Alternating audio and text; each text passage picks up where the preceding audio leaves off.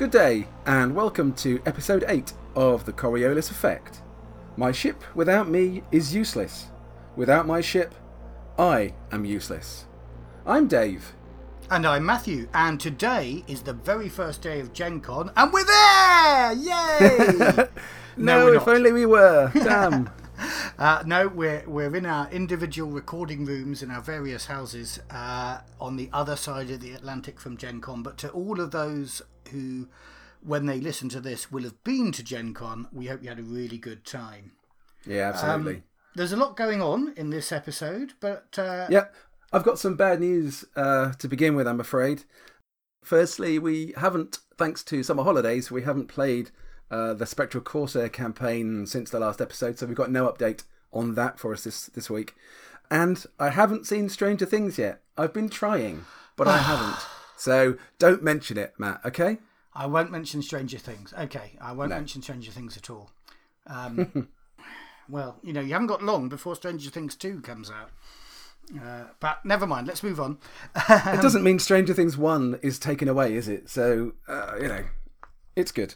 Yeah. Eventually you'll get on there. Actually, it makes sense if you're going to do this by binge watching and maybe doing a free trial of Netflix to binge watch both. Then you might want to start that free trial just a week before Halloween, which I think is when the first episode of Stranger Things 2 comes out. Right. Okay. Well, that's fair enough. That means then you have to shut up about it until October the 31st. Okay, that's a deal. No more Stranger Things. Hey, woo! I've achieved something today. Anyway, I will say to all our listeners, watch Stranger Things, and that's the last time I'll talk about it. Okay. We're talking about other stuff as well, though. It is the first day of Gen Con. We know that Modiphius are at Gen Con, and they are selling, among many, many games that they seem to be releasing at the moment, Coriolis. And in fact, they've taken with them a new Coriolis publication. And so we'll be talking about that very shortly. Then we're going to be talking about ship design. We are going to go to a convention, and I'm designing a ship for that. So we'll tell you a bit about that. Then we thought it was worth having a bit of a discussion about the portal space mistake that I made when we did our actual play that some of you may well have been listening to, and we'll expand upon that. Dave, you've got a great talent of the episode. We've got no Spectral Corsair, you say. I hope you got something to fill those 5 minutes, though. Otherwise, we're in deep trouble. Well, I'm going to foreshadow something that I'm running in a couple of weeks, which I'll talk a little bit about later on, which I think is really interesting and really exciting. I ran a version of this about 30 years ago. 30 years ago. The mind boggles. I know it does, doesn't it? So I'll talk a little bit about that. Just to foreshadow. Okay. And to finish up, we've had some nice feedback that we want to share with everybody before we finish the episode. So that's our plan for the episode, but we'll see how closely we stick to that. It's looking pretty packed as well. I think we've got a lot to talk about here. So hopefully I've advised Matthew not to worry too much about the time. So no stressing, Matt. No stressing. No, I won't stress. Guys, settle in for a long one. There won't be any surprises. Said the actress to the bishop. So yeah, let's get back to Modiphius, Coriolis, and Gen Con. Yes. Just in time for Gen Con, Free League and Modiphius put out The Dying Ship, and you can get that now. Even if you're at Gen Con, you can get it in hard copy. You can order it from either Swedish or Modiphius's outlet, and you can get it off drive-through as a PDF, and I've already done that. Dave, have you done that yet? No, I haven't done that yet. I've seen it was there. I haven't bought it. I knew that you would, and you'd talk all about it, and I didn't want to jump in and read something that you might then want to run for us in our campaign, the Mukafar campaign. I will get it though, but tell me all about it. What's it like? I think it could be worth you getting. I think it might fit in really nicely with the campaign that you're running for Spectral Corsair. It sounds to me like exactly the sort of job that crew might take on. Interestingly, actually, having read it through very briefly, I only got it yesterday, I don't think it will feature in my campaign. I don't think it's the sort of job that your crew, Yafet Otto's crew, would take on. In fact, I see you guys being potentially the bad guys in this scenario. We're not bad guys. We just misunderstood. Yeah, no. I just feel that your talents would work better in that direction than the one they've got planned at the moment. But maybe after all your adventures in Portal Space, that would change. But no, Dave, I say feel free to buy it, to read it, to run it, because I don't think you'll be spoiling anything for yourselves. For everybody else, I think it's a worthy addition to your Coriolis library. So I'm slightly niggled by the fact that it has the same crew that we first saw in Dark Flowers, the Quick Start campaign. Which, okay, for some people that makes a lot of sense because, if you've done the Quick Start and your crew want to carry on with those characters, then they slot very easily into this one. They'll get to know their characters a bit more. And it's nice to see that crew, if you like, develop over time and have new adventures. But part of me kind of wishes for my £7, it's about 40 pages, I'd like to have seen a new crew in there, just to see a bit of variety, a bit of creativity from Freya Lagan. But maybe that's a very minor complaint. There's a lovely ship in there. There's a great adventure that I won't spoil for anybody, but it does feature the dark between the stars. Yeah, it doesn't everything, I guess, these days. But that's really interesting. I haven't run Dark Flowers. I've listened to a couple of podcasts running through it, so I'm familiar with it. And I guess, having a new set of crew.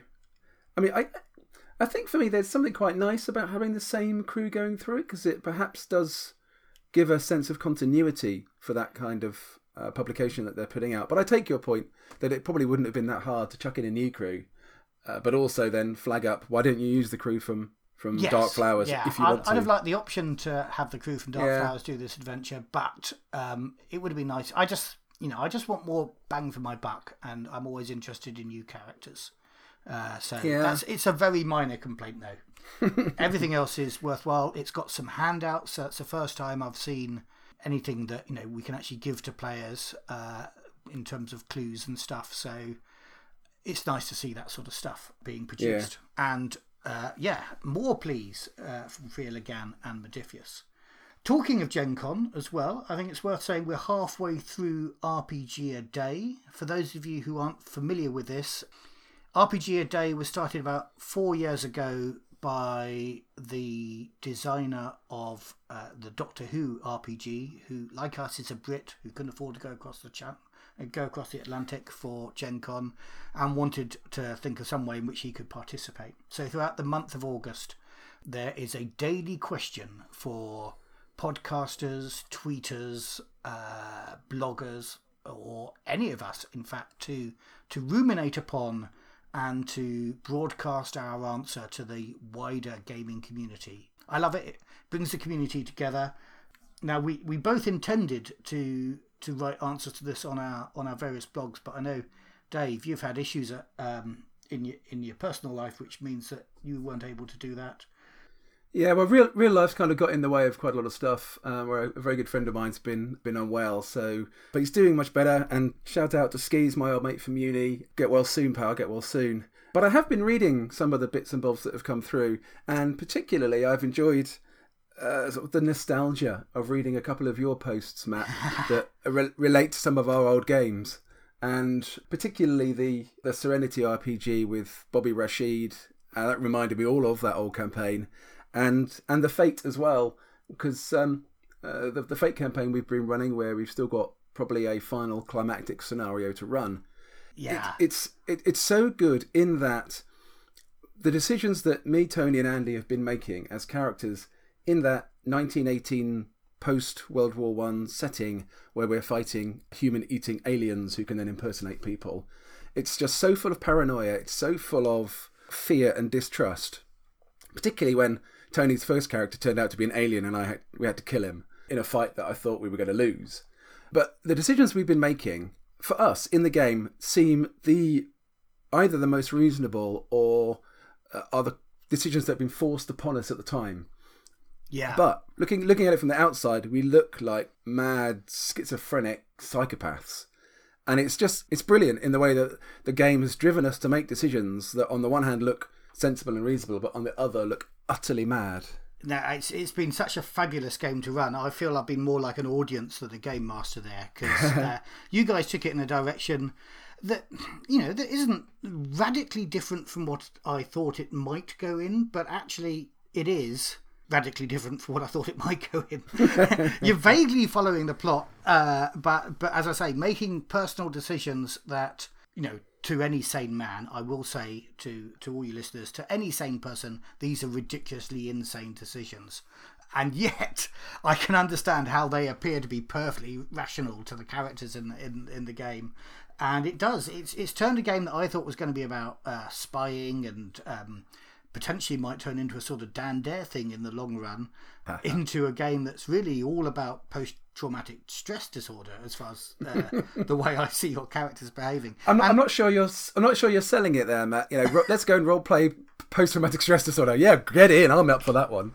Yeah, well, it's been brilliant actually. It has been a great campaign, and I have got a game about post-traumatic stress disorder coming up very shortly, so you'll enjoy that. No, no, I promised to play Coriolis more, so that's what I'm going to run. My posts are on my blog at fictionsuit.org if any of you are interested in looking at it, and I'm tweeting about them each day on the Coriolis Effect Twitter channel as well, so you can find links there. But I don't want to bore you all with that. I've talked too much about the current gaming news. Have you got any, Dave, that you want to mention? Well, I was going to talk a little bit about the new Star Trek RPG, which I got the PDF a couple of weeks ago. And I just thought, if we've got a couple of minutes, I'll just talk through some of my impressions. I've read it, and I haven't played it yet, but I have rolled up a character. Because I think rolling up a character's... I love doing it anyway, it's just fun. But it does give you a bit of an insight into the feel of the game if you don't get a chance to actually play it. Yeah, no, I find it's always a useful way of grokking how a game works.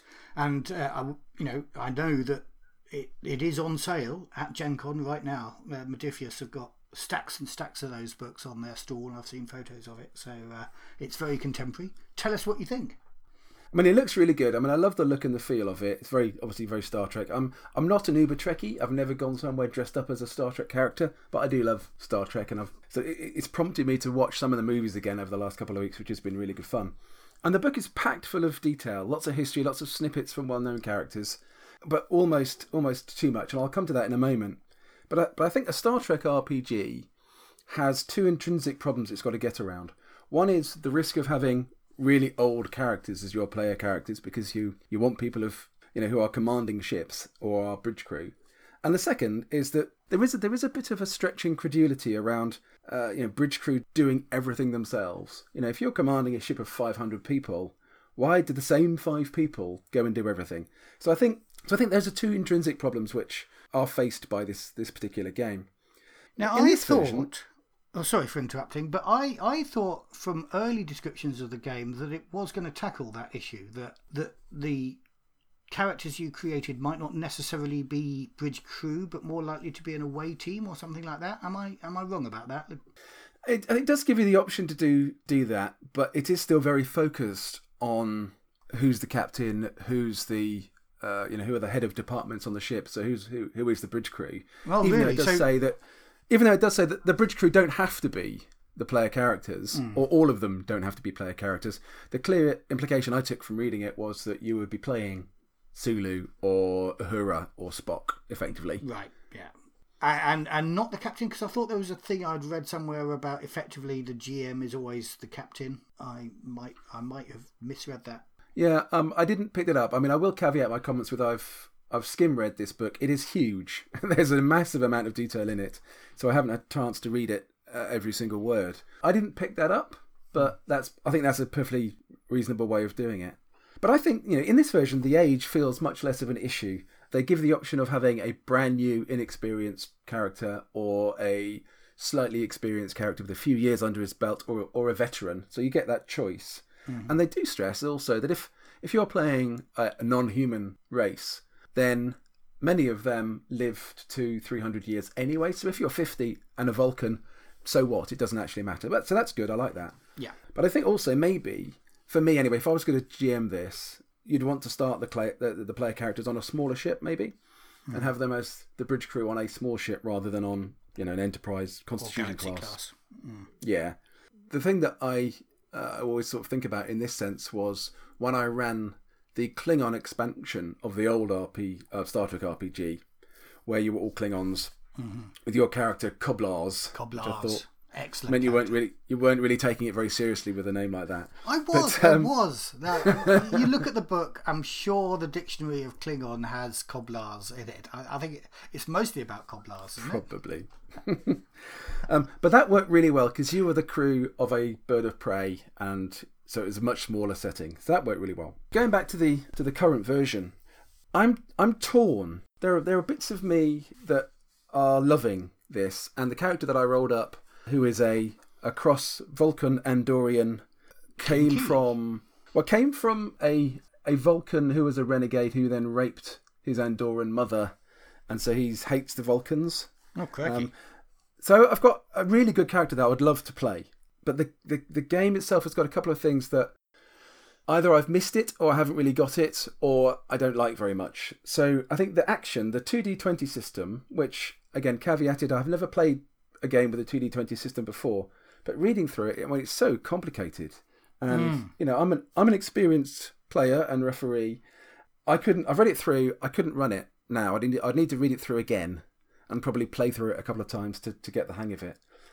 And then you've got attributes, and then you've got your disciplines, and then you have focuses for your character. Then you have traits and advantages and complications, and all that helps you with tasks. But you also get momentum and threat that influence that. And then you have values. And then you've got determination that helps you do stuff.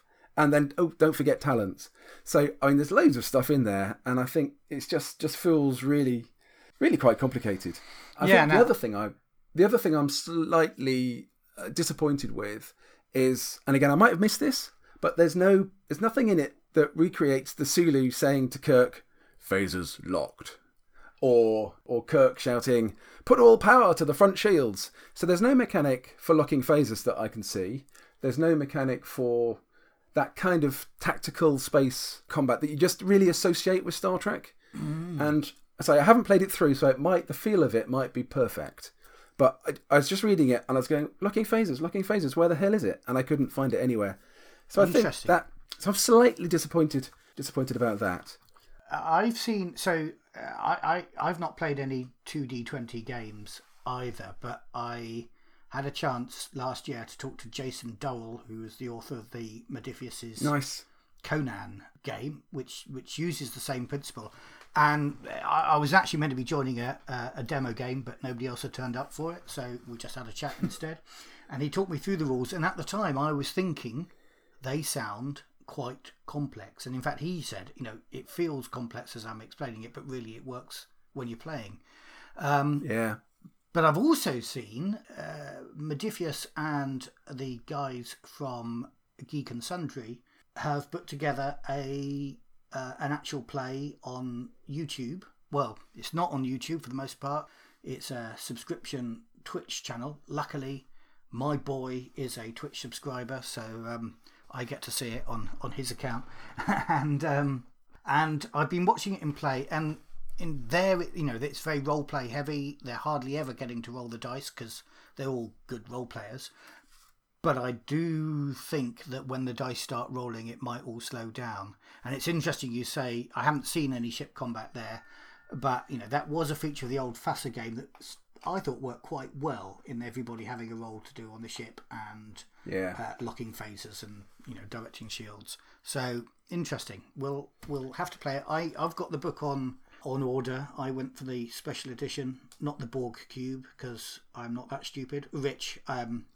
But I have gone for the one that's got the lovely Enterprise D front cover because I'm an Enterprise D Captain Picard man for my life. Okay. You're more of a Kirk man, I'm guessing, Dave. I am absolutely. Well, you're wrong, obviously. Well, actually, my Vulcan Andorian character is kind of a Kirk-esque fellow. So yeah, maybe you know me too well. It's too easy. And so, which would you, if one of us was going to run a campaign or even a one shot just to test it out, would you be wanting to be in Original series or next gen land? I could do either, but probably original series. I think would just tip it for me. I think I love next gen, but there was an occasion where I'm going to digress a little bit here. Back at university, we used to get around my little black and white telly and watch next gen in my room. I remember doing that at university too, but we had it in common. And there was one episode. There was one episode where it was almost a non-episode, and they were just on the Federation side of the neutral zone with the Romulans, and I can't remember what happened except for right at the end, a couple of Romulan ships decloaked inside a Federation space, and that's an act of war. And Picard sort of went, "Ooh, naughty boys, off you go, and don't do it again." And I thought, hang on, he should be shooting them. Come on, this is just ridiculous. And it was all a bit kind of over liberal and let's hug the bad guys. And I know that's an enormous generalisation because I still enjoy watching Next Gen, but that kind of put me off it a little bit at the time. You see, clearly that impression has lasted. It's a fundamental issue, and I think that particular episode, and I'm going to sound too much like a Trekkie here, but I think that might have been during the writers' strike, so there were all sorts of weird hints of episodes that never actually then turned into anything, and there was replacement content film. So that was a dodgy time for Star Trek and pretty much all television at the time. You are such a Trekkie. That's just. But I have to say, I'm going to lay my cards on the table. I'm not just a next gen man. I am a first series Star Trek: The Next Generation one. I loved the bridge of that first series of the Enterprise when effectively the Helm and Con were on sofas. They were all on beach chairs, and it was all rich carpet, and it was all so liberal. I thought this is Gene Roddenberry's vision for the future actually come to pass. There were men in miniskirts in that first series that you never saw in any other episodes. It was so far ahead of its time. And when moving I run swiftly on the then, ship, that is when you will be in a miniskirt, Dave, walking around. I'm going to be a transgender, cross-dressing Vulcan Andorian. Now that doesn't sound fucked up, does it? But we ought to move on. I'm not worrying about time, but this isn't the Star Trek RPG podcast. This is about Coriolis, and actually, I've got quite a good link because, in a way, the ship. So we've been talking about Gen Con. Our version of Gen Con is. Well, it isn't quite anything like Gen Con, but we have Dragon Meet coming up in November.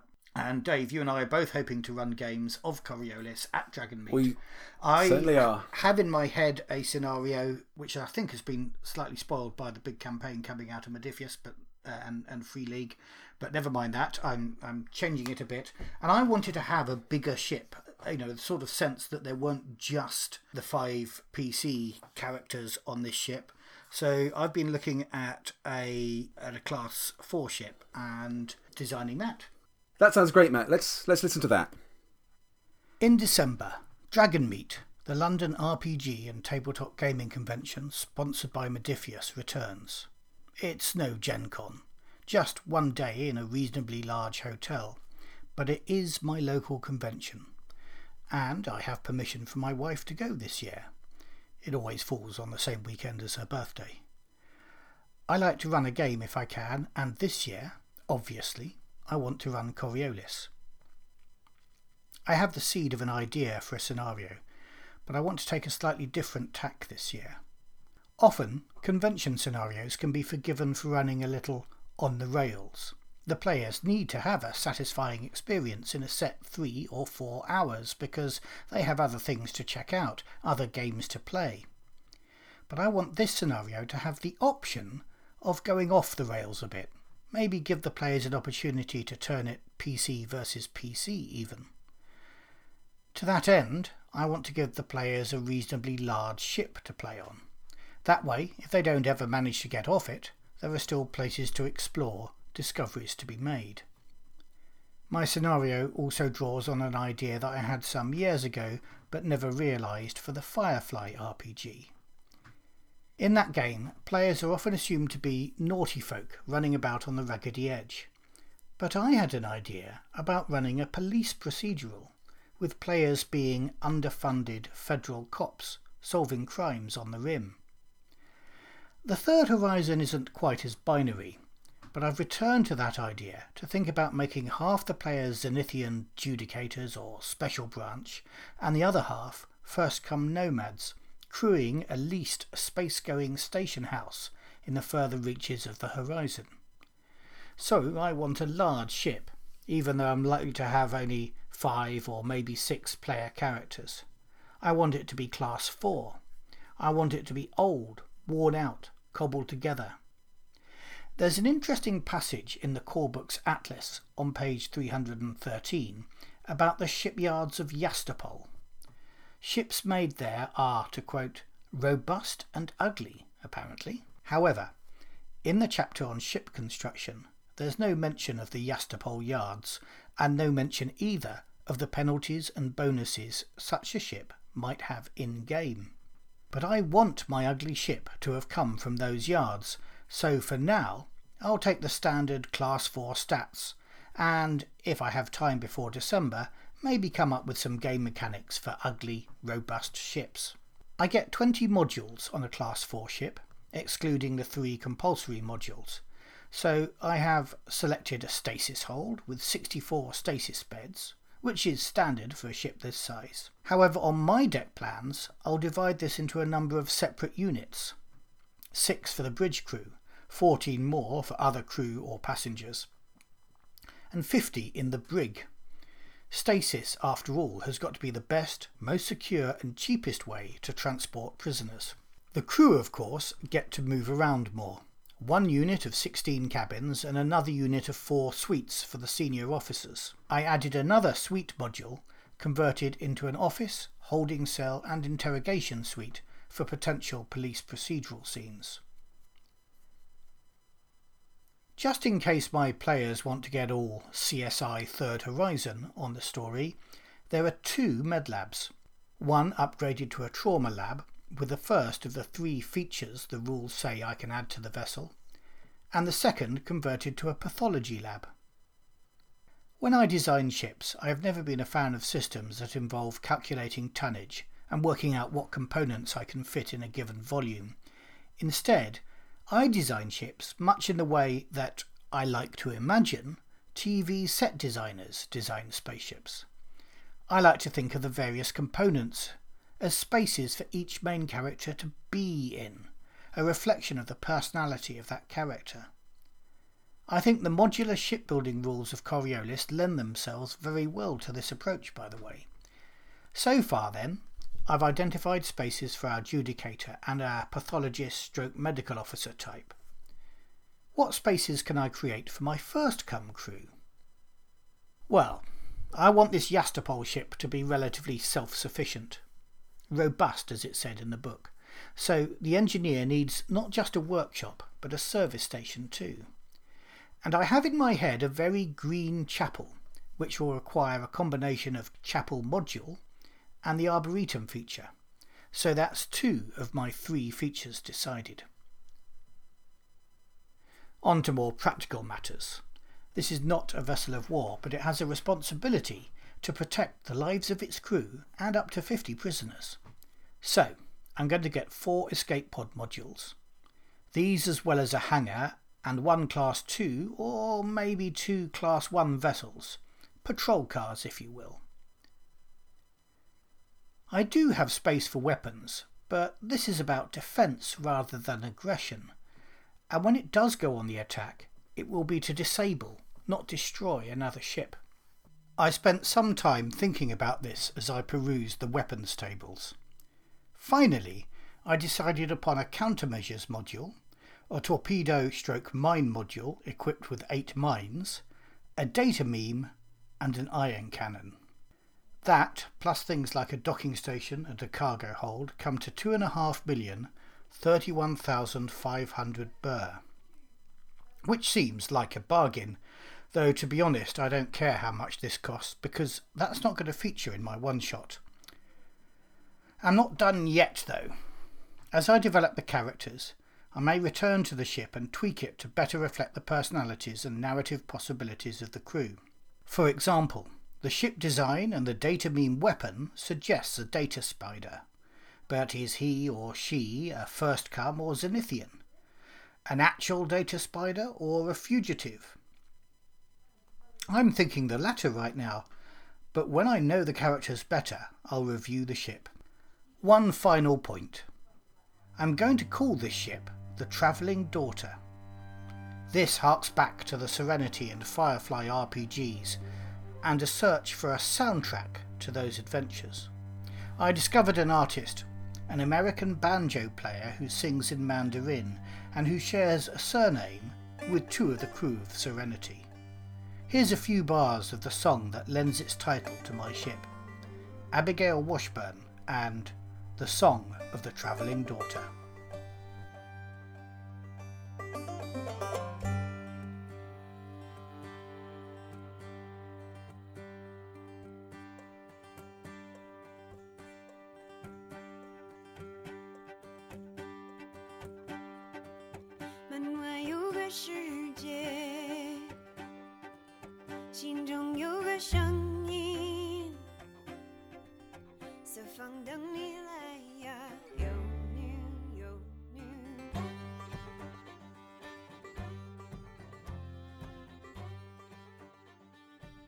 Thanks, Matt. That's really interesting and plays into something that I've been thinking about quite a lot without having done very much about it, which is how do you cope with bigger ships that have a lot of crew, and you might want more of them to be doing things that your bridge positions would limit you from doing. So how would you go about creating, in sort of ship design terms, how would you go about creating more bridge positions? And I've thought about it a bit, and some of the ships that I've created for my campaign, I just added them in. I didn't think about a mechanic for how that design would work. I just put them in because I can, because I'm GM and I'm in charge. But I was thinking a bit about it, and I thought there's probably 2 ways that you might be able to do it. You could either buy extra crew positions as a feature of the ship, or as a module. And thinking about that, I think as a feature, the features are very expensive. Even at say 5% of the cost of the ship, which would be the cheapest feature there is, and some of them, I think the cheapest in the book is 10%, the most expensive is 30% of the value of the ship. So even at 5%, if we're looking, say, take Mukafar as an example, that would still be 100,000 burr. 10%, that would be 200,000 burr. So that's an awful lot of money. And I was wondering whether actually, is it really a feature thing, or should it be a module? Because you could probably buy a new bridge for significantly less than that, and that would give you 5 crew slots again. So how would that work then as a module, perhaps? So you could buy maybe a full second bridge. A bigger ship would probably want a second bridge anyway, in case the first bridge was knocked out of commission. At what cost? So I was thinking the most expensive module in the book is 75,000, which I think is something around like salvage module. The cheapest is 10,000, I think. So somewhere in the middle, maybe something around 50,000, maybe might be reasonable.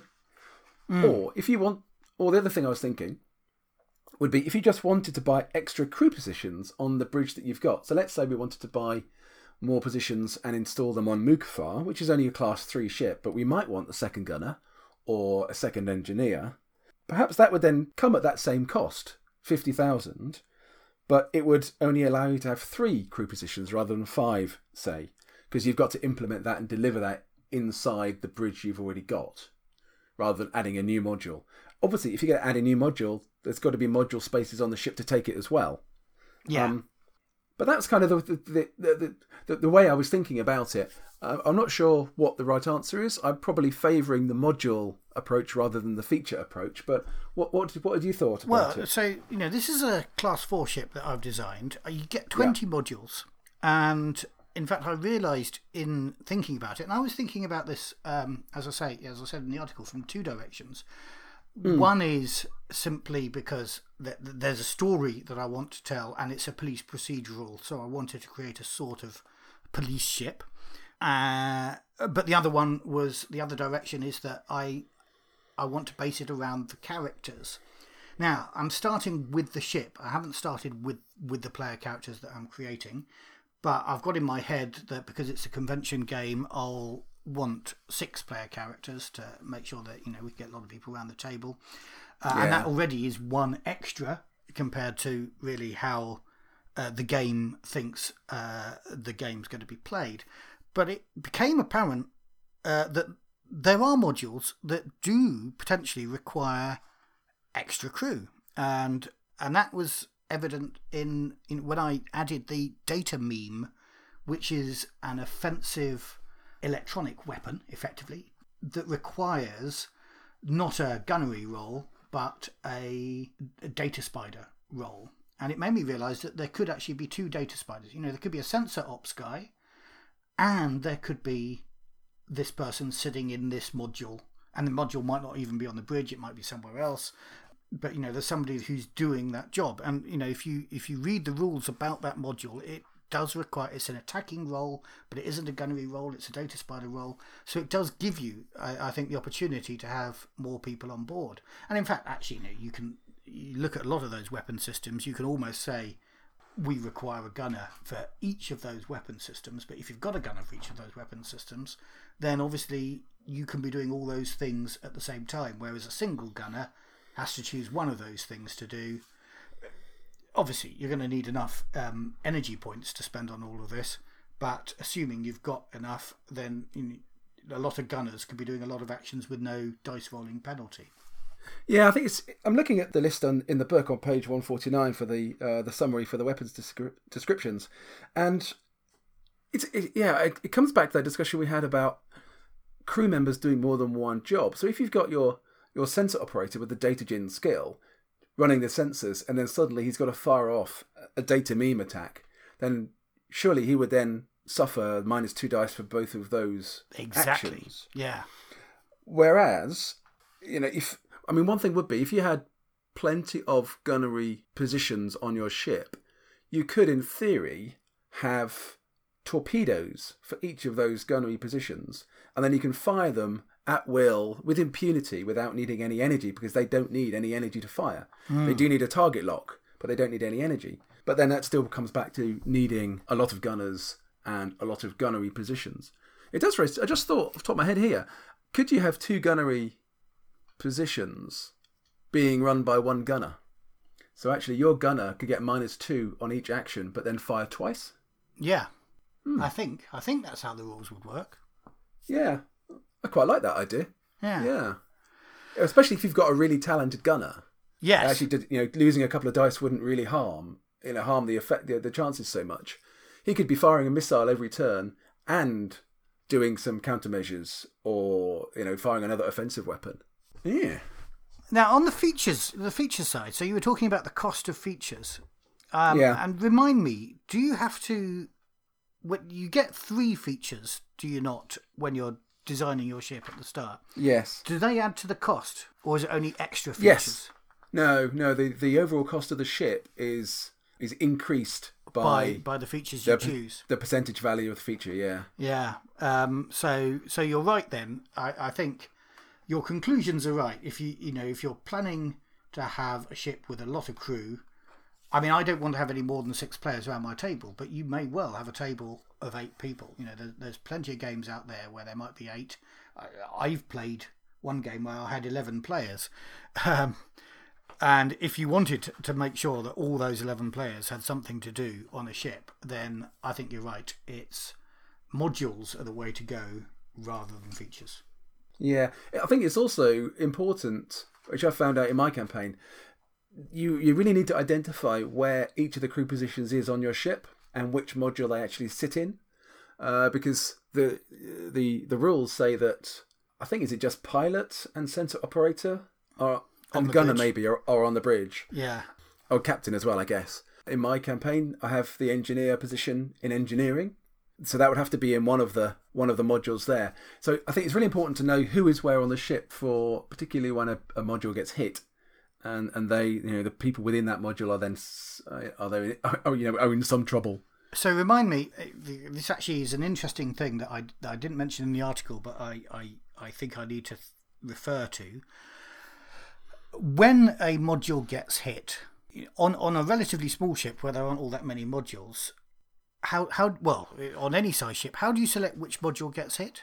when a ship takes a critical hit, you roll on the critical ship damage table on page 172, and that will tell you what gets destroyed. So there are specific entries there. And you roll a 9 and your graviton projector gets hit. You roll a 10 and the bridge is destroyed. But if you roll a 7, one of the other modules is destroyed, and then I would just roll randomly on the list of modules, depending on how many there are. Yeah, there's an interesting one. So, I can't work out my calculation here, but I've got effectively 20 modules that I need to roll randomly. Let's say a couple of those are actually also in the list. I haven't checked that table. So I'm rolling, 3d6 or something to define which module gets hit. So basically, the only modules that are actually on the damage table are you've got 7, which is destroy a module, 8, which is disable a weapon system, which again in itself might be a module, so you might need to take those off your list of modules if you've put it all together. 9 graviton projector, 10 bridge. So that's the way it divides up on that table. We did talk last time about doing a more nuanced version of this table to reduce the chances of really bad criticals happening so often as they have in your game.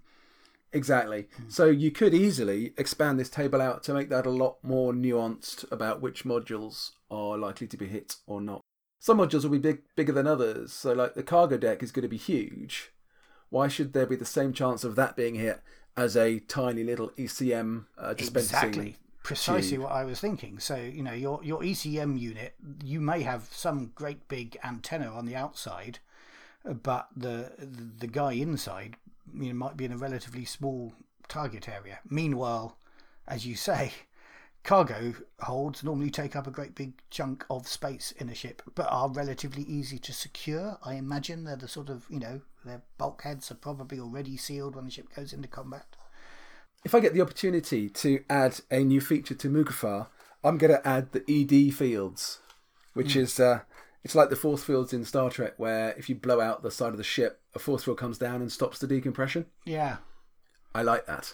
No, that's a good thing. But I'm thinking, in a way, just carrying on our conversation from last time about how maybe we need to expand the critical ship table or the critical ship damage table.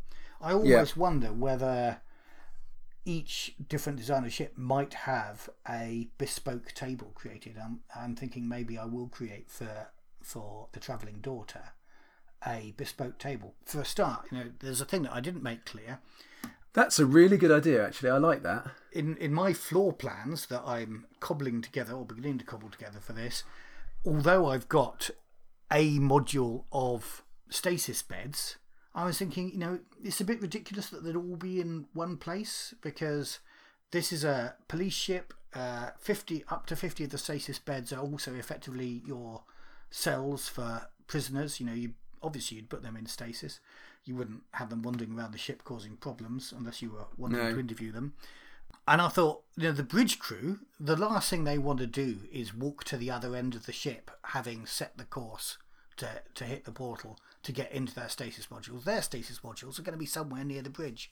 So I've already distributed that one module of stasis beds, because you get 64 in a Class 4 ship, around that ship. So immediately then there are potentially 3 different stasis modules that could get hit, with more chance of the one full of prisoners getting hit, because that's the bigger one. Yeah, I mean, that's funny, isn't it? If you've just gone into stasis and you are 10 minutes from hitting the portal, and then some ship comes in and does a critical hit on your stasis pod, you're just all dead, aren't you? Yeah, everybody's going to be dead there. But I'm just thinking, that's just an example of how I've taken a module and distributed it around the ship. So there isn't just one. Absolutely.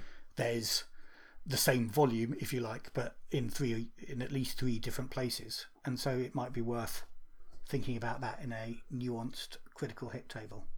Yeah, I think having a bespoke critical hit table for the Travelling Daughter would allow you to reflect that, whereas a standard table doesn't. And I tell you, I really like that bespoke critical hit table for each ship. And I think I will make one up for Mukafar. For Spectral Corsair and Mukafar. Yeah, absolutely. Yeah. Cool. Hey, we've got a thing, and we can share those when we've done them, maybe. Yeah, absolutely. I mean, all the stuff that I talk about here, I'm going to stick on my on rpggods.org. So it's all there, all be there for people to look at and use if they want it. Brilliant. Marvellous. So we ought to move on to something else that might help people when they get hit. And that is your excellent, I think, talent of the episode. I've been enjoying the development of my character in Matthew's campaign, and being part of the evolution of Yaphet Otho over a few game sessions, emails, and chats on our programs has been a real pleasure. He started out as a Parker lookalike from the film Alien, and has grown into a shipwright and engineer who loves tinkering with ships and equipment, a Zalosian slave who spent most of his life learning his trade in the dockyards of Karmaruk.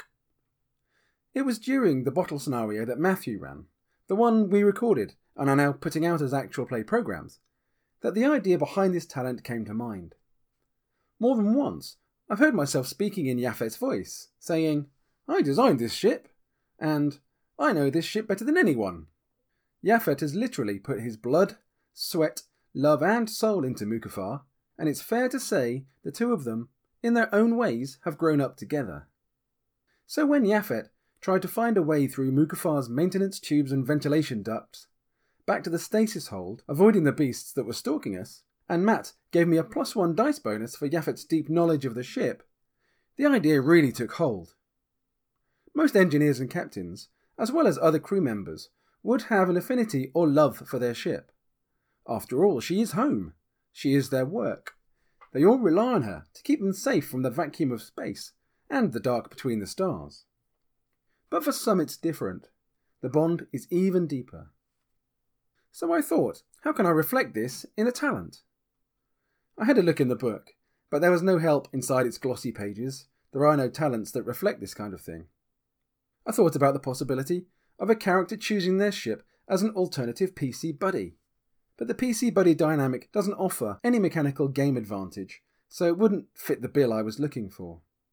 And besides, as far as I'm concerned, my players are entirely free to treat their ship with more love and consideration than their fellow characters, should they want to. I can see the ship as a PC buddy working especially well if the ship has an artificial intelligence that the GM can play, or as in the Spectral Corsair campaign, if the ship is haunted by a poltergeist-type spirit that might interact in some way with the crew. But I digress.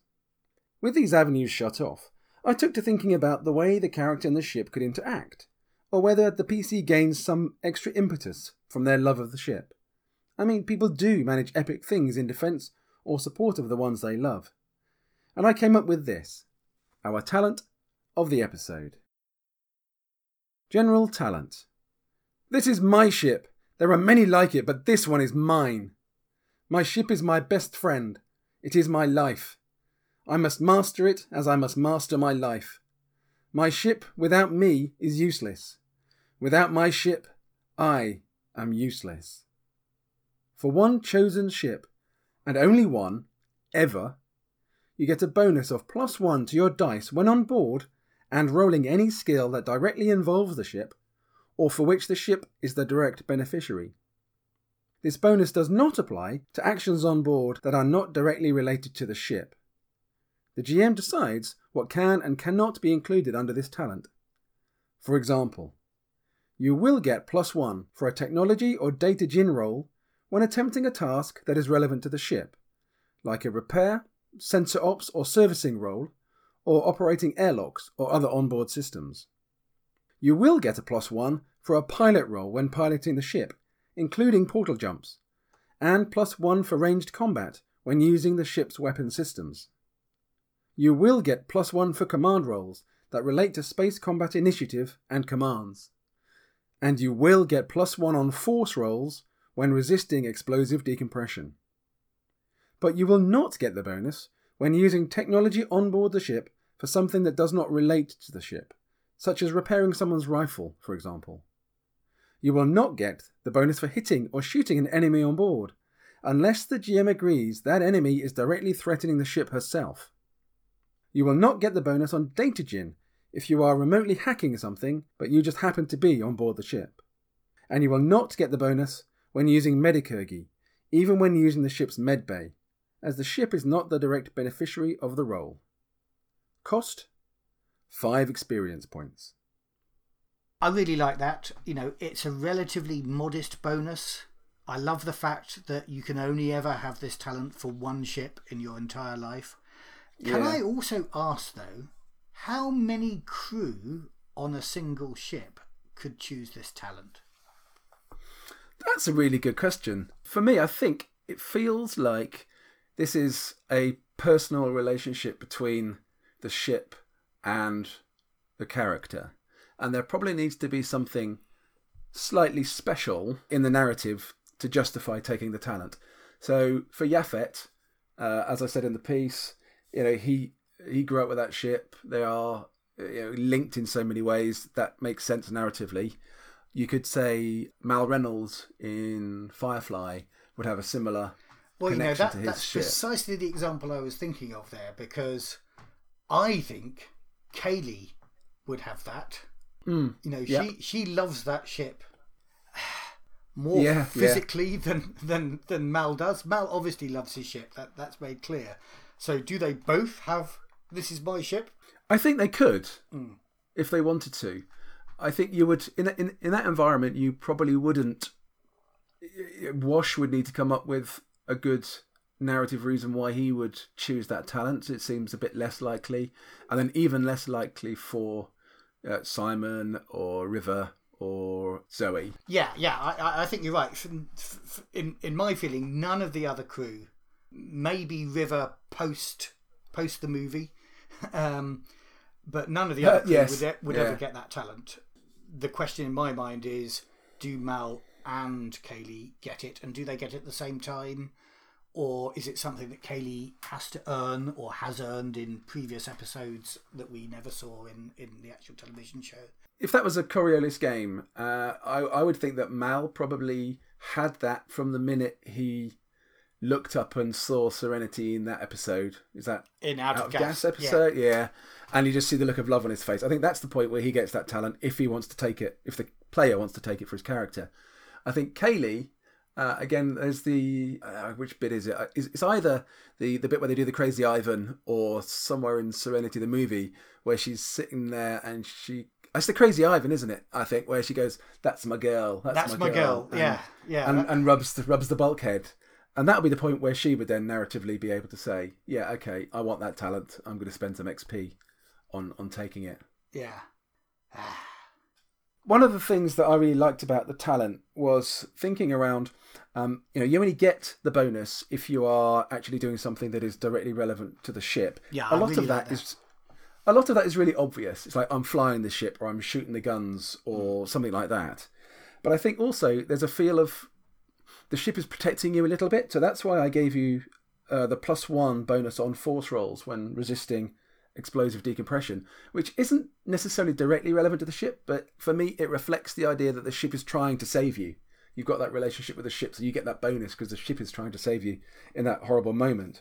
But also I added in, you get the bonus if somebody is directly threatening the ship. So my idea thinking there is that someone's got a bomb on the ship that they're about to set off to destroy the ship or destroy you on the ship. But actually, because it's threatening the ship, you get that bonus, you get that extra, I'm not going to let you do this because you're destroying my ship kind of thing. And I really like that idea. But that goes slightly beyond the wording of the actual talent, which is only when it's directly related to the ship. So I think those things are directly related, but in a slightly different way. But I love that element of it. Yeah, and it's good. You said that's the sort of GM's cool thing, and you gave a load of examples, which I liked. I like, as I said, I like the fact it's a relatively modest bonus, but that it is quite wide-ranging. So for me, that works really well. I would be a little nervous of a whole bunch of players going, "Oh, I want that too. I want that too." And I think you are going to have to be tough on. Yeah, well, what's your special connection really with this? Are you Kaylee? Are you Mal? Because you're definitely not having it if you're Jane, no matter how much he wields the chain of command. Yes, or who he beats with it. Yeah. No, I like that. I think maybe when I stick this up on my blog site, I will change that, or I'll add that element to it, because putting the idea in that it's only one ship touches on what you're talking about there, but doesn't go quite as far as you have done. And I think I will add that in. That's really good. Cool.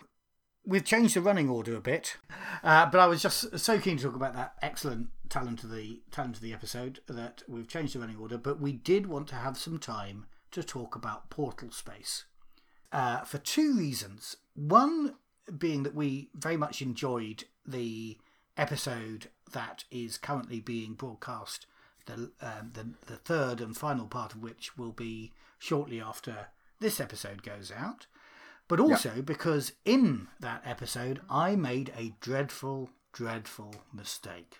Now, this brings me to the discussion of who is the best GM. Because in that episode, you said, if you're such a good GM, Dave, how long does it take to go through Portal Space? To which I answered, it's instantaneous. And what do the rules say, Matt? Well, as it turns out, it's instantaneous. Funny that. But that's no fun at all. Is it? I mean, it's not, no. That would have been the shortest adventure ever, and it would have totally spoiled my thing. And at the end of the day, weird shit happens in Portal Space. We know this because people who are awake in Portal Space, come out. Well, even you guys who survived any physical defects, you have come out different from your experience. So, well, I think if we look at the rules, there's two things I'll just say to that. So the book's actually quite clear on the jump being instantaneous, because it says the jump itself is instantaneous on page 138, and when a ship passes through a portal, it is instantly transported to the next on page 300. Yeah, okay. But then moving on to 4015. Moving on to the impact, it says no human can travel through a portal field while awake. That's quite clear. It says the crew must be put in stasis or they will suffer terrible mental and physical trauma, called bad stasis, hypersickness or frostbite, if they are unlucky enough to survive.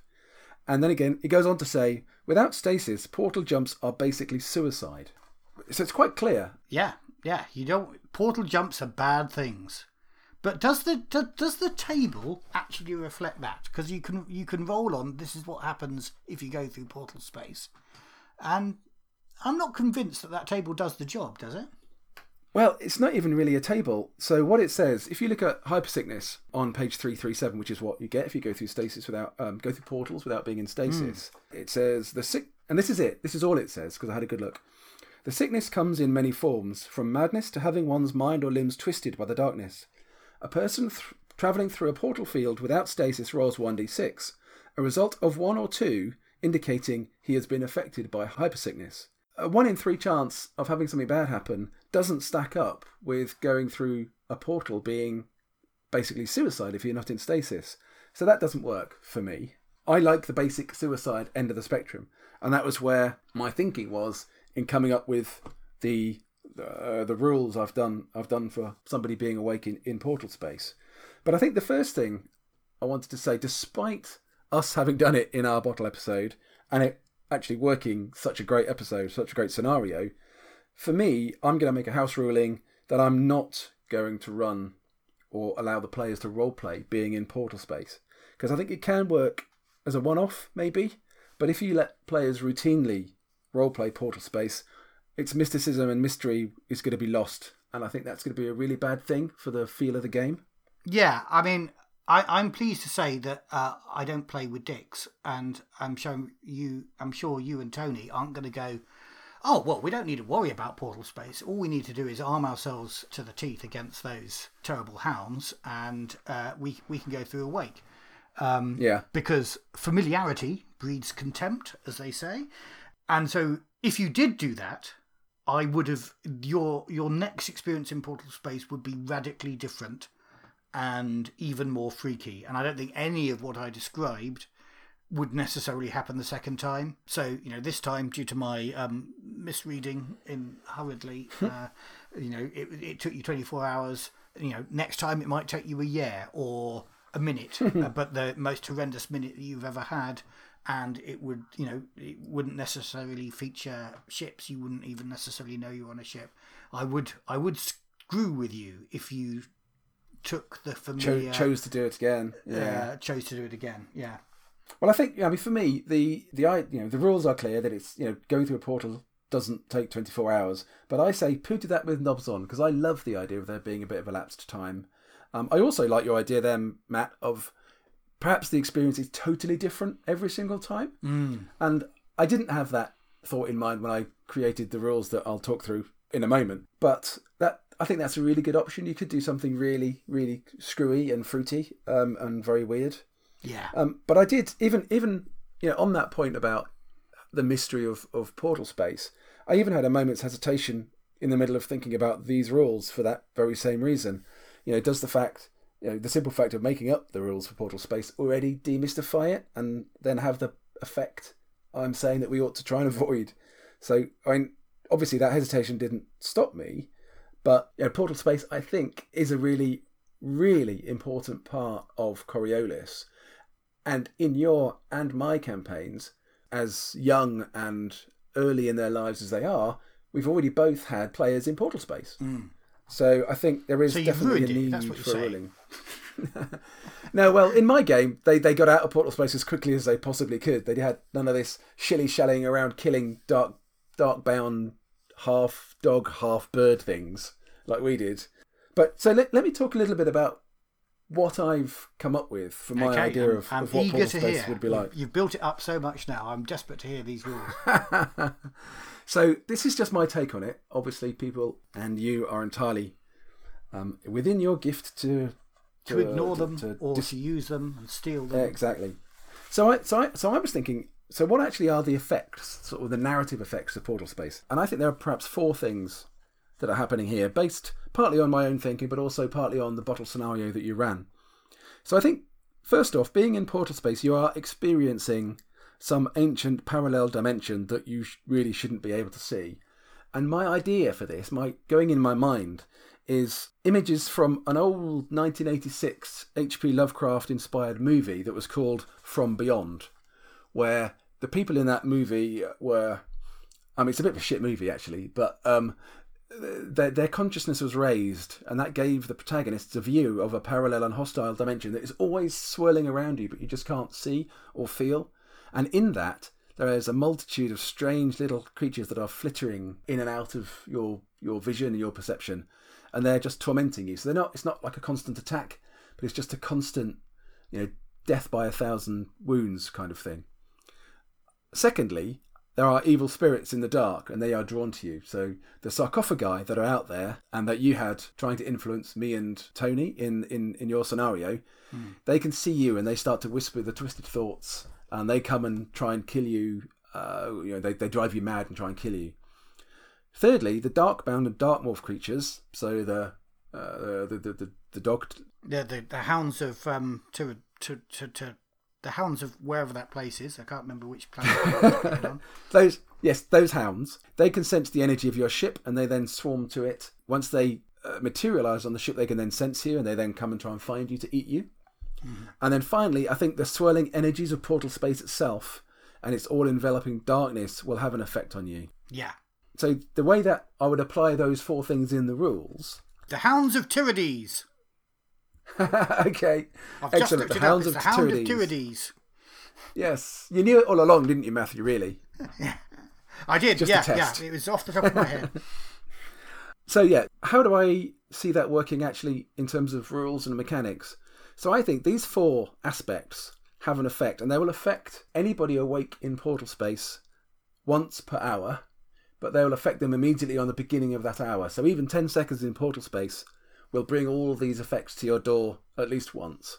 And so under the parallel dimension idea, you can see this. So you can see all these little critters, these creatures. You can't kill them. They can only be warded off. They have the swarm feature, so you can ward them off with fire, but they can't be killed by it.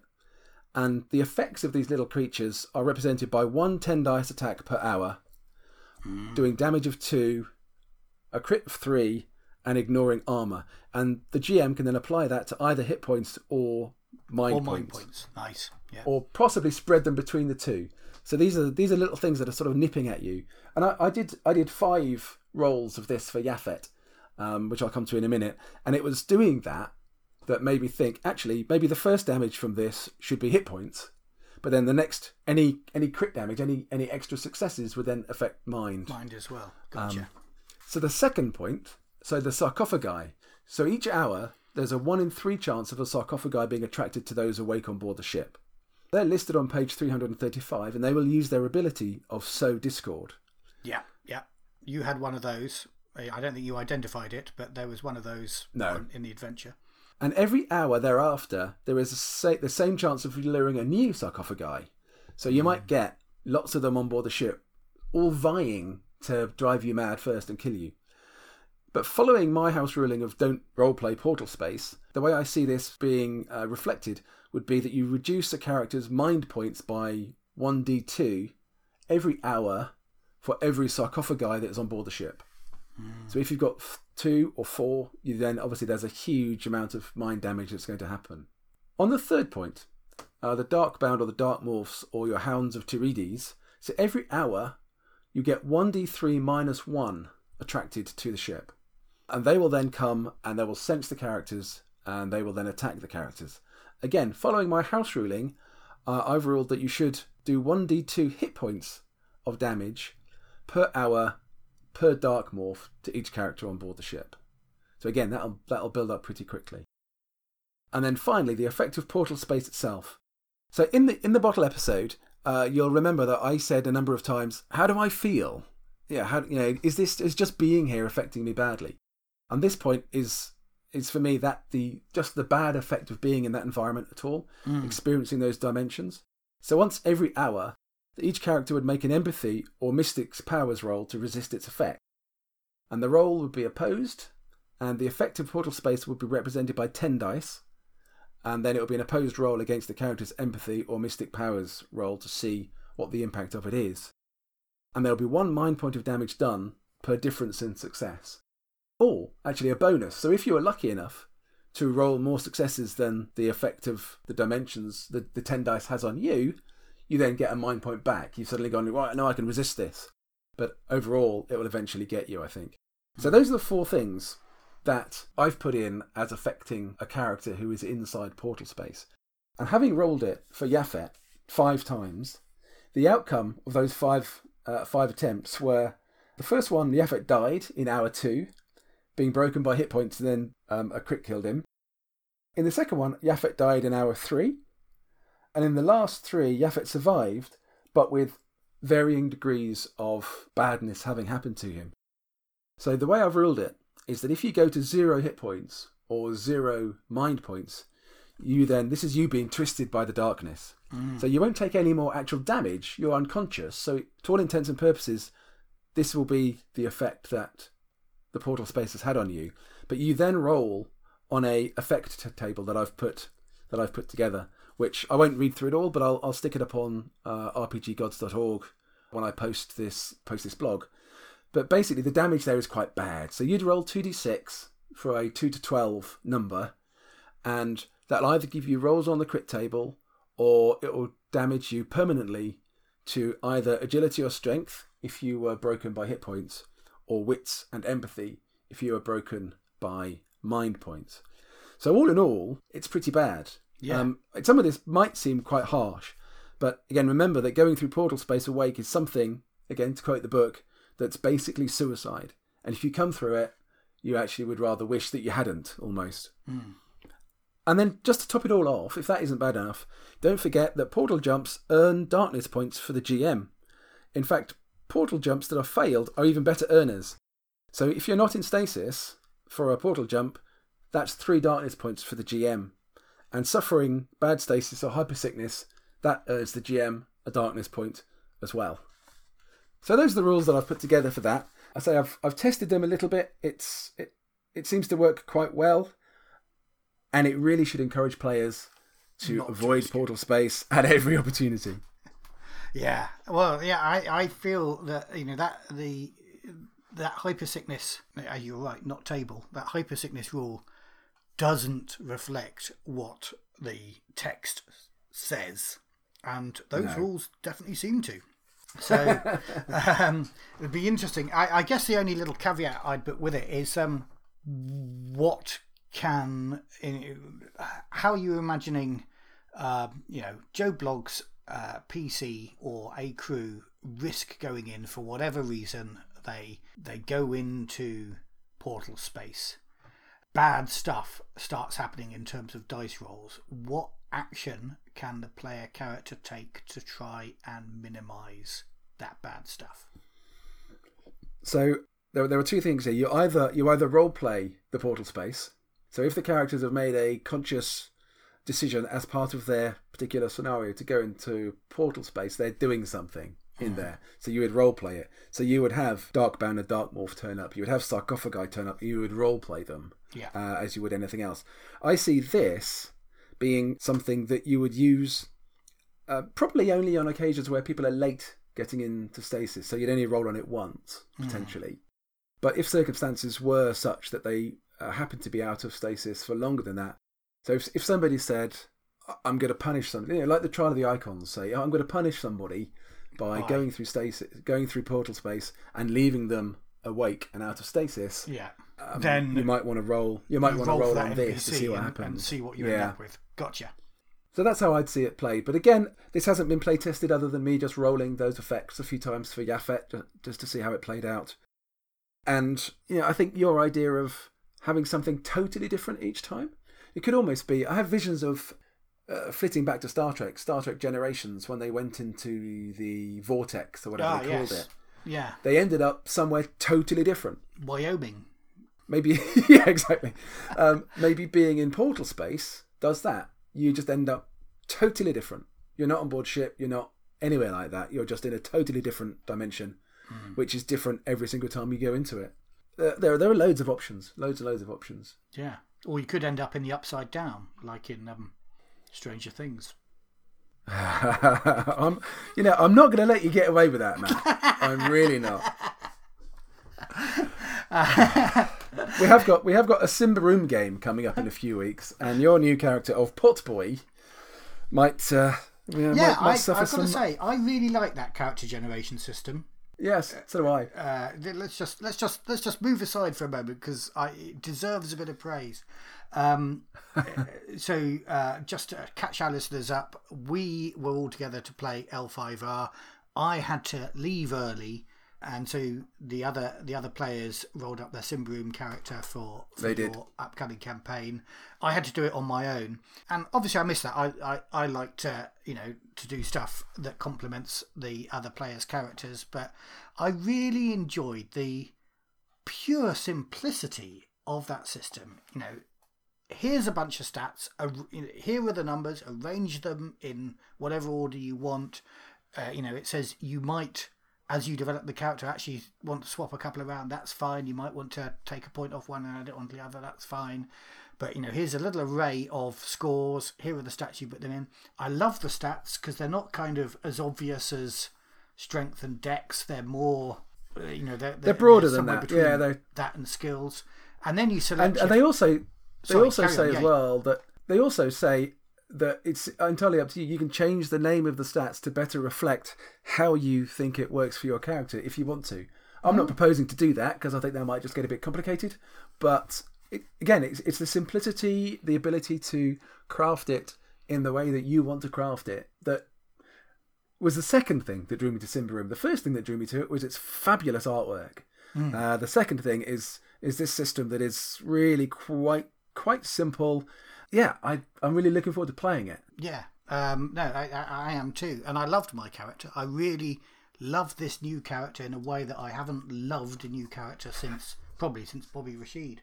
To be frank, that's brilliant, and it fits really well. So, just to summarise, I'd not had a really strong idea about where this campaign was going to go or what the campaign storyline was going to be. I had a setting and a feeling.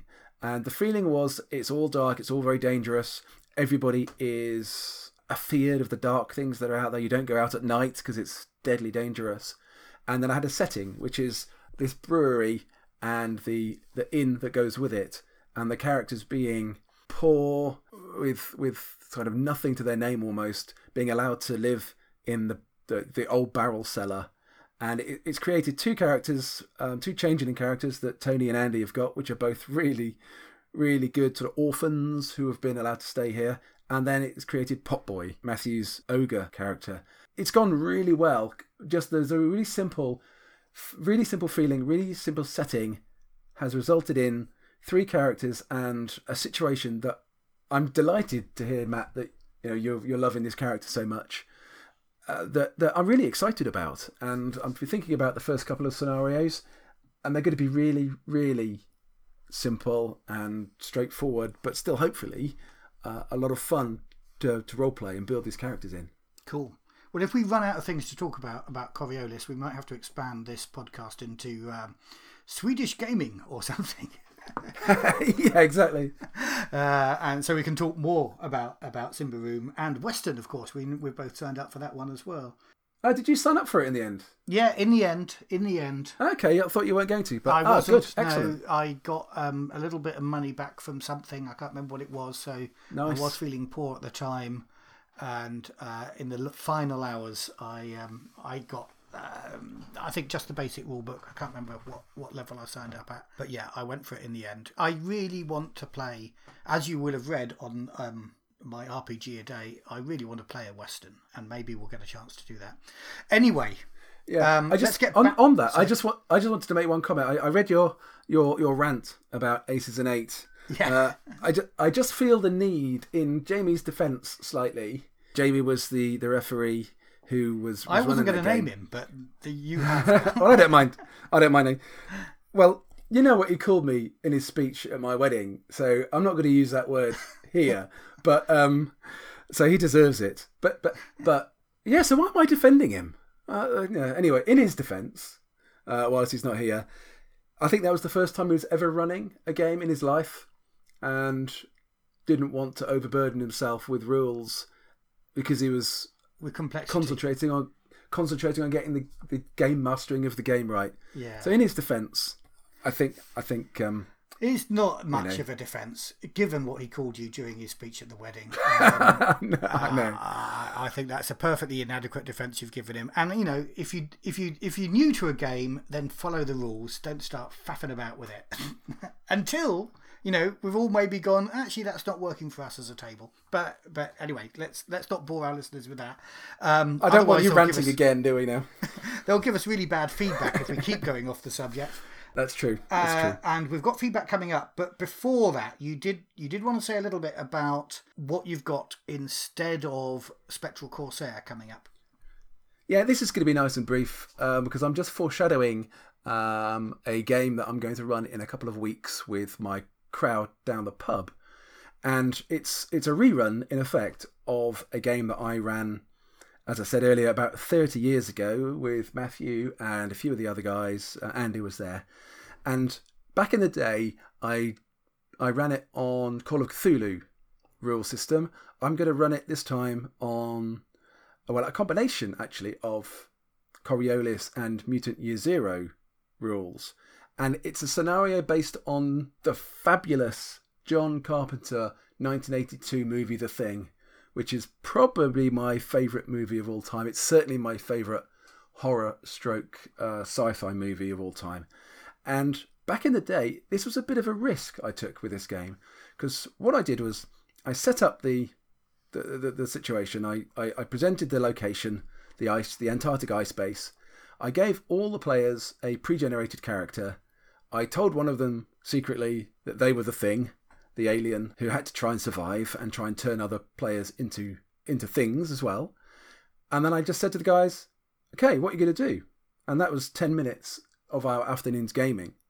And at the time, it was a real risk. I didn't know how it would play out, but it was probably one of the most memorable and enduring role-playing experiences I've ever had. It was absolutely brilliant, and it worked so well thanks to the imagination and the engagement of the players. Yeah. And it was brilliant. And I've wanted for a long time to try and recreate that, with a slight caveat, which I know you endorse, Matt, that is it wise to go back and do something that was so great, because it probably won't be as good again the next time. But after 30 years, I've decided I'm going to do it. Cool. So I'm setting this up for a couple of weeks, one evening down the pub. We'll have 8 players. And yeah, I'm really looking forward to it. Is Tony As I said, I am. Tony's going to be there. Yeah, absolutely. Andy? No Andy, unfortunately. So I don't think there'll be anybody there who played the original. So Tony wasn't in that original game? I don't think he was. I think he was. I think he was at university at the time, and I think John Lerner was, wasn't he? John was, Mike Yeah. was.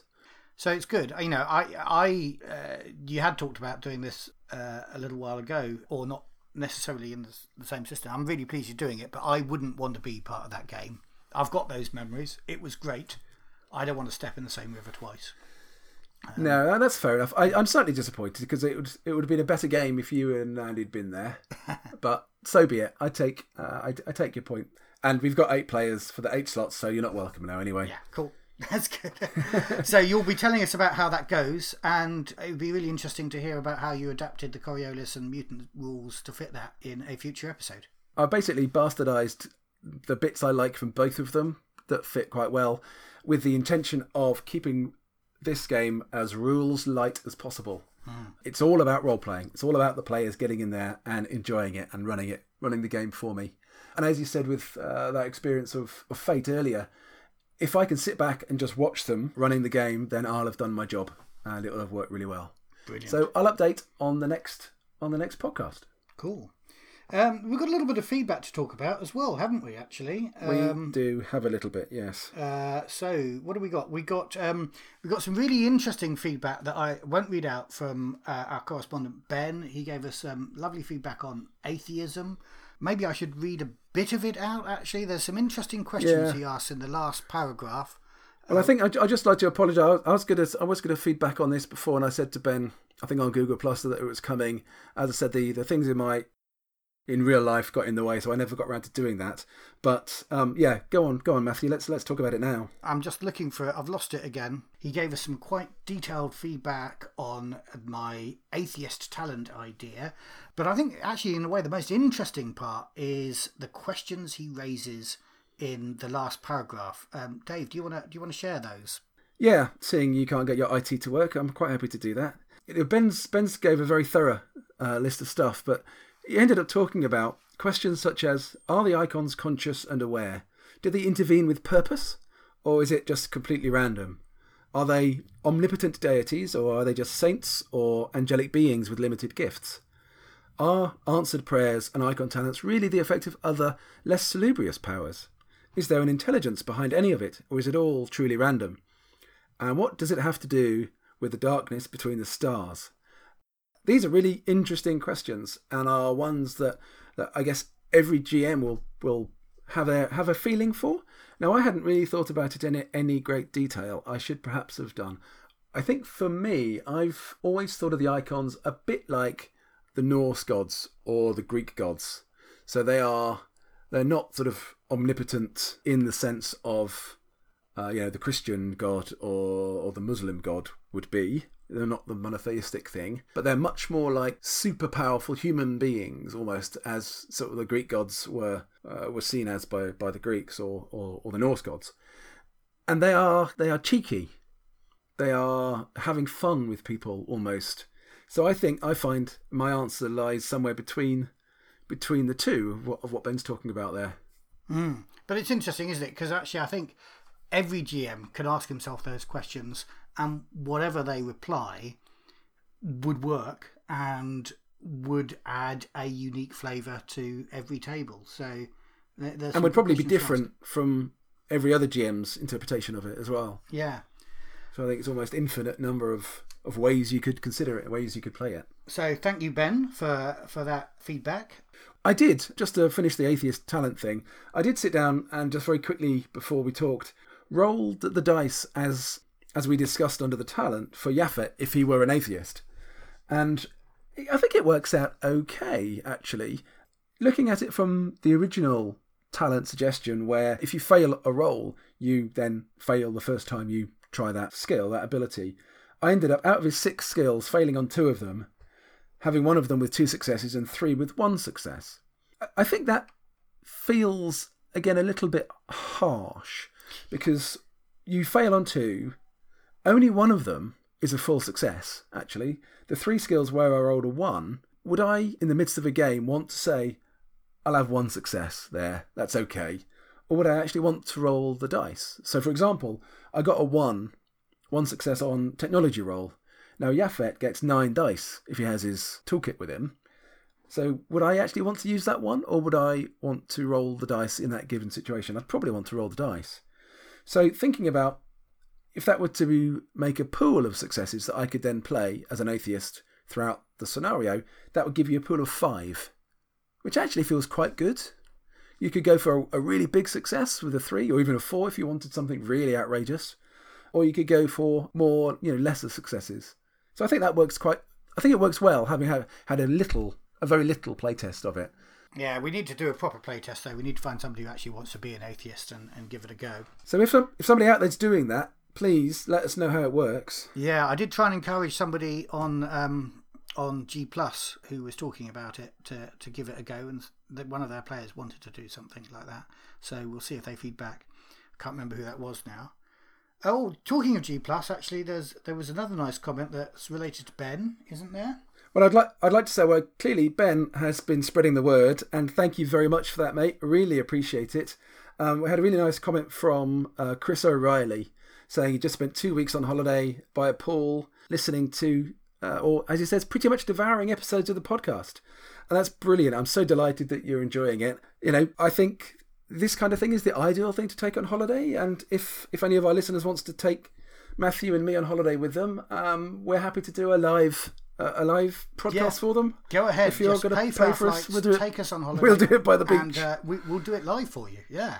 We'll sit in the pool in our swimming trunks and do the whole thing fresh and live. That's our offer to any of our fans. If that doesn't sound a bit creepy, that is, of course. And I've got I've got a bit of feedback I really want to read out from Reddit as well. This was feedback to the second part of our actual play, which was our last episode, although he's talking about episode 5 in particular. And I'm going to read it out word for word. It comes from Ruin Zealot from Reddit, and it says, I've been really enjoying these. For the self-proclaimed amateurs, they have excellent pacing and balance content with personality and humour.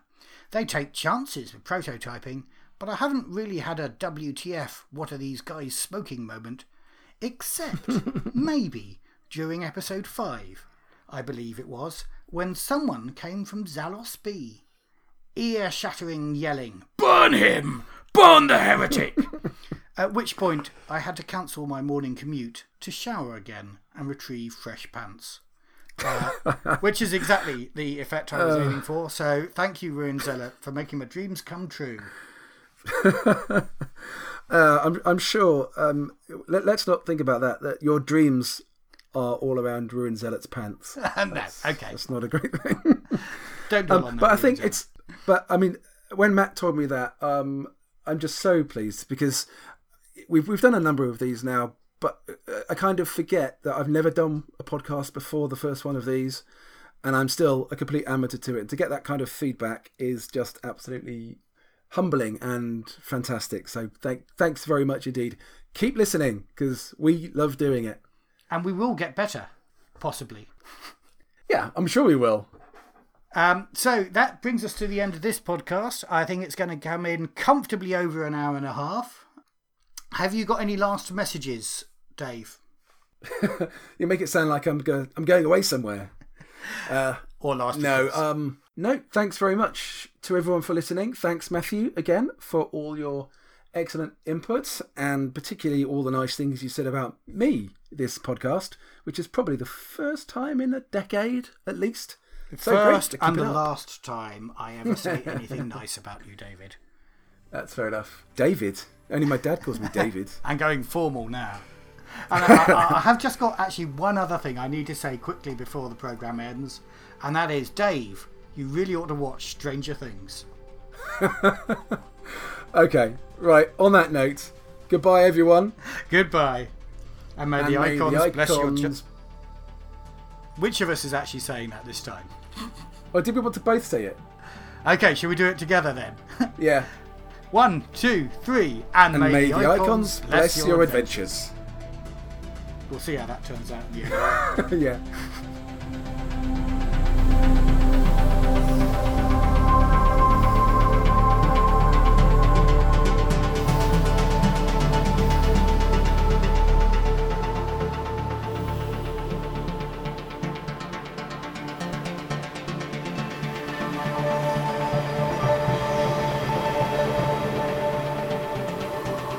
You have been listening to The Coriolis Effect, presented by Fiction Suit with the RPG Gods, with music by Stars on a Black Sea, used with permission of Free League Publishing. Imagery from NASA and the Hubble Space Telescope, brought to you by Wikimedia Commons. Typeface is Code by Font Fabric.